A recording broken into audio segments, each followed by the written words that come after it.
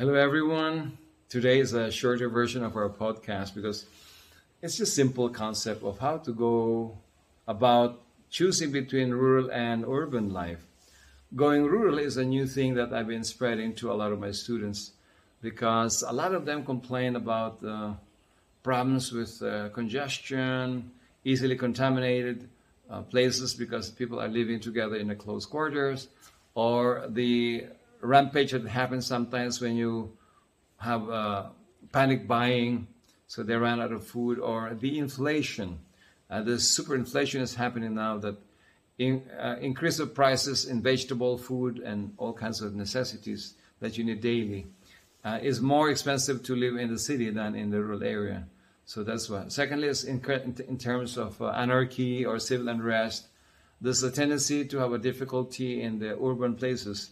And there's always I would say, the danger of mass migration when power grid, for example, fail in the cities. You will not have sewage, you will not have water, electricity, and so on. So what happens is in a few days, you will have a stink in your bathrooms because there's no flushing, there's no electricity that will pump out the sewage through the underground sewage canals. And there's no, I would say, sewage treatment plants operational because there's no, say, electricity for a few days. So there's a problem with the sewage system, and there can be waterborne diseases or airborne diseases easily spread in the city in an urban setting because of the proximity to each other, and the social distancing is more difficult. So what happens if if that's a situation is there will be a mass migration outward from the city to the suburbs, and then either they have to seek for shelter and food, and that will affect the suburbs. And if they have to go out, then they need to take their cars, if they have a car, and drive away. The problem is if there's no electricity, there's no electrical pump. Now we're depending also on the power grid for our online credit cards, so we cannot just swap our credit cards and pump gasoline, and there's no pump, no electricity, no use of your credit card. So even you have a cash, sometimes if there's no electricity, you cannot pump, as you have experienced, unless they have a backup generator. But if you're using a credit card and there's a system failure with the credit card because of offline, or you cannot withdraw online because there's a offline situation, which is happening here a lot in the Philippines now, then you're in trouble if you don't have the cash. So you have to be prepared before that happens. So one of the best opportunities sometimes is to have a backup plan B, in another rural setting where you have a second house or a rented apartment where you stockpile your food, your fuel, your whatever you need, like your armament if you need to stockpile your ammo or your ammunition for your handgun or your shotgun for defense purposes. Or if you have some important matters, documents, or even gold or silver you want to hide, like for prepping, you need to not put it in one basket and not put it in one place, but to distribute it to places where you can still hide them safely without having to carry them when you are evacuating. It's bad for you to be running with children and your food, and you also have a heavy gold bars or silver coins or a few heavy ounces of gold with you. And you cannot defend everyone. Defend the gold, defend your food, defend your children, defend your mother, who is maybe sick. So you need to be aware that your real prepping is being in the rural area, not in the city. Also, when people get rampage and get crazy in mass psychosis, they can burn buildings and burn houses, burn subdivisions, and you have your house, you're inside a very busy street. It's hard to get out when people are barricading streets or burning tires in the street, which I've seen a lot in my childhood and during difficult times in the Philippines. And I see a lot in the news in Middle East and Colombia and other places that uses the street fighting, rebellion as a common theme. Also, when people are getting out and they happen to have no gasoline to travel that long, they can run out of gas along the road and everyone cannot pass. If there are 3 cars that stuck in the road, it's not possible anymore to get out of the urban setting or city life. Even a small car being repaired in the middle of the road when there's a flat tire, it will create jams, and traffic jams are difficult because you are moving bumper with bumper, inch by inch, and you are running out of gas, or some people are running out of gas ahead of you. So you cannot reach your destination. So it's better to have an already prepared house, apartment.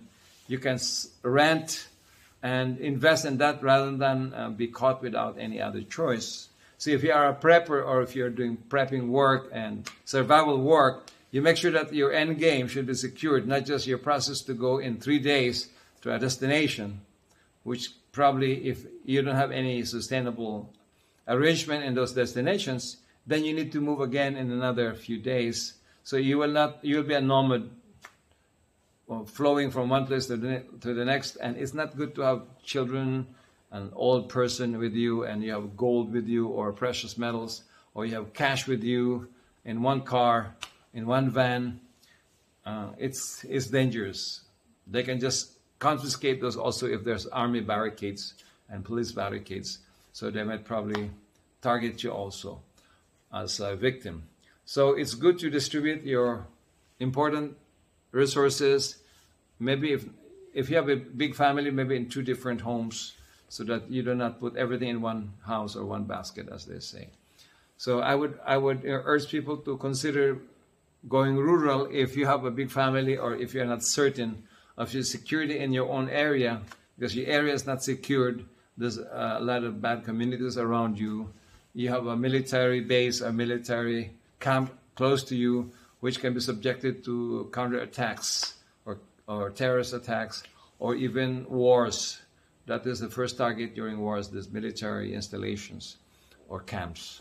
So that's why going rural, there's less interest to, mind you, if you are a small town and you have only a few people, not too big a town or a village, because by critical mass, you're not as attractive as a big town where there's more people to control or to occupy.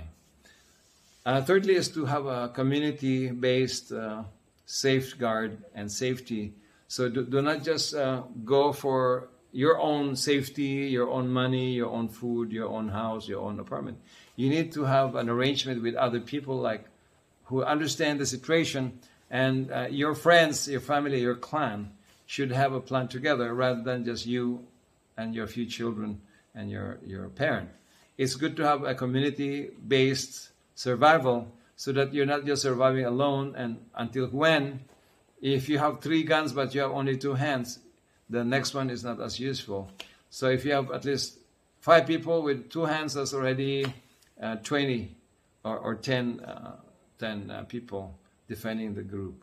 So you don't just go rural without a plan. Another thing is, sometimes going rural is cheaper and less expensive overheads. Like my overhead is extremely 1/10 compared to when I was living abroad in the States, in Houston.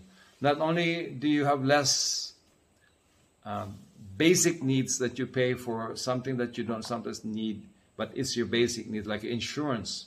It's going to eat your money. Here, you don't need an insurance because you have already your own safety net, so you eradicate a lot of insurance. And who's going to serve you medically, or if medical, I would say, facilities are not secured anyway. So you'd rather be saving your money and put your own security around you, your food security, your health. You have a healer around you. You have spiritual teachers around you. You have already enough food for 5 years. Your water supply is abundant. Whether there's electricity or not, there's a flow by gravity. And there's also the sun that gives you electrical source for solar panels and solar grids. So these things are quite important to think about, because these are really the way of survival and safety to go rural. In the city, there's more people to grab your things by ratio of supply and demand. Even the food supply in the city is less guaranteed because they usually bring the supply every 1 day, 2 days, 3 days in the groceries. So imagine if there's a supply chain issue and there's a cut-off barricade along the road from the farm to your market, to your shopping grocery store, then you are in trouble because they have so many layovers to fulfill the delivery for food items. When food chains are your own supply, you are already defeating yourself at the mercy of the supply chain issues, or the truck driver, or the cold storage. So if you have say perishables and you have no electricity, they will be spoiled in your cold storage or your refrigerator. So you don't have a backyard to get vegetables. But in the rural area, whether there's electricity or not, people survive because they had survived without electricity, and they have gardens and farms and food supply and water supply without electricity as the major item. Like in my town where I am, my water supply is gravity fed by the mountain watershed, and we have many rivers available to irrigate our rice field and farms. Plus, we can take many spring water from the nearby areas, which are clean and drinkable, and mineral water are even better than the distilled water in the bottle. And we have agricultural sector. We have also many other things available, like orchards and fruit trees. And we have herbs around us to use for antiseptic or any kind of use. So there's a less risk and danger when you are in the rural area. But not all rural areas are safe. Like in Africa, I think the rural areas are not as safe because there's no police there, and there's people who will just look for more beautiful places, like your house maybe is bigger than other homes, or if you don't have friends in the rural areas, you're alone defending yourself against the many marauders or robbers. So if you ever go rural, it has to be a more planned and organized strategy with other friends and people who will be a community of defenders if required. Also, that if you go rural, you need to have a income prong in the rural area aside from online, say, business if you have any. Or continuing your online business while in rural setting is the best. And if your business is online and it earns dollar instead of a local money, like peso, then you have a spending parity of 4 to 5 times versus dollar. So you're able to save more while earning dollar. You are spending peso or spending a different kind of denomination. So these are things that I thought would be important to point out in this podcast, because going rural is probably one of your choice if you don't have any more job in the city, in the urban life, and it's getting more difficult to find a job of your preference, and you have many children to send to school, and you need a tricycle or a car to bring them, and it's more and more difficult in traffic situations and also in longer time bring them to school.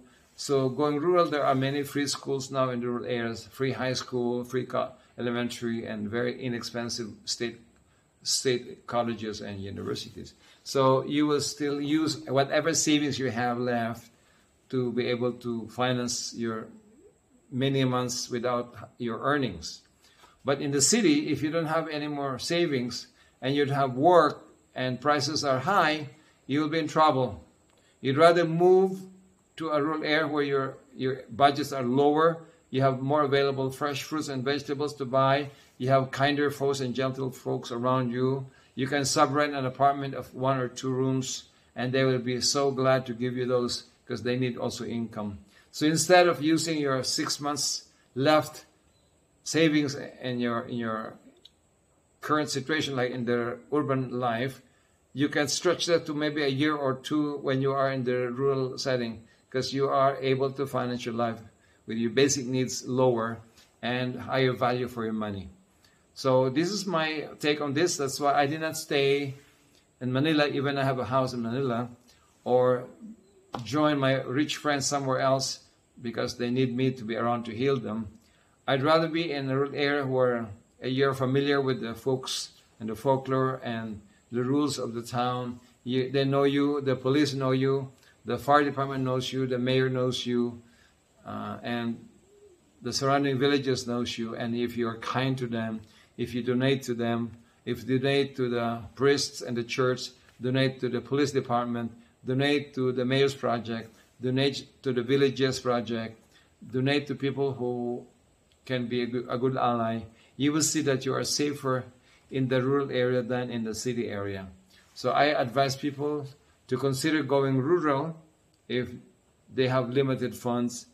And if you have an online work, then you can always work online if you have an internet capacity in the rural area. So choose somewhere there's an internet. Yes, there's available water supply, even without the grid. There's a food supply, even without cold storage and refrigeration.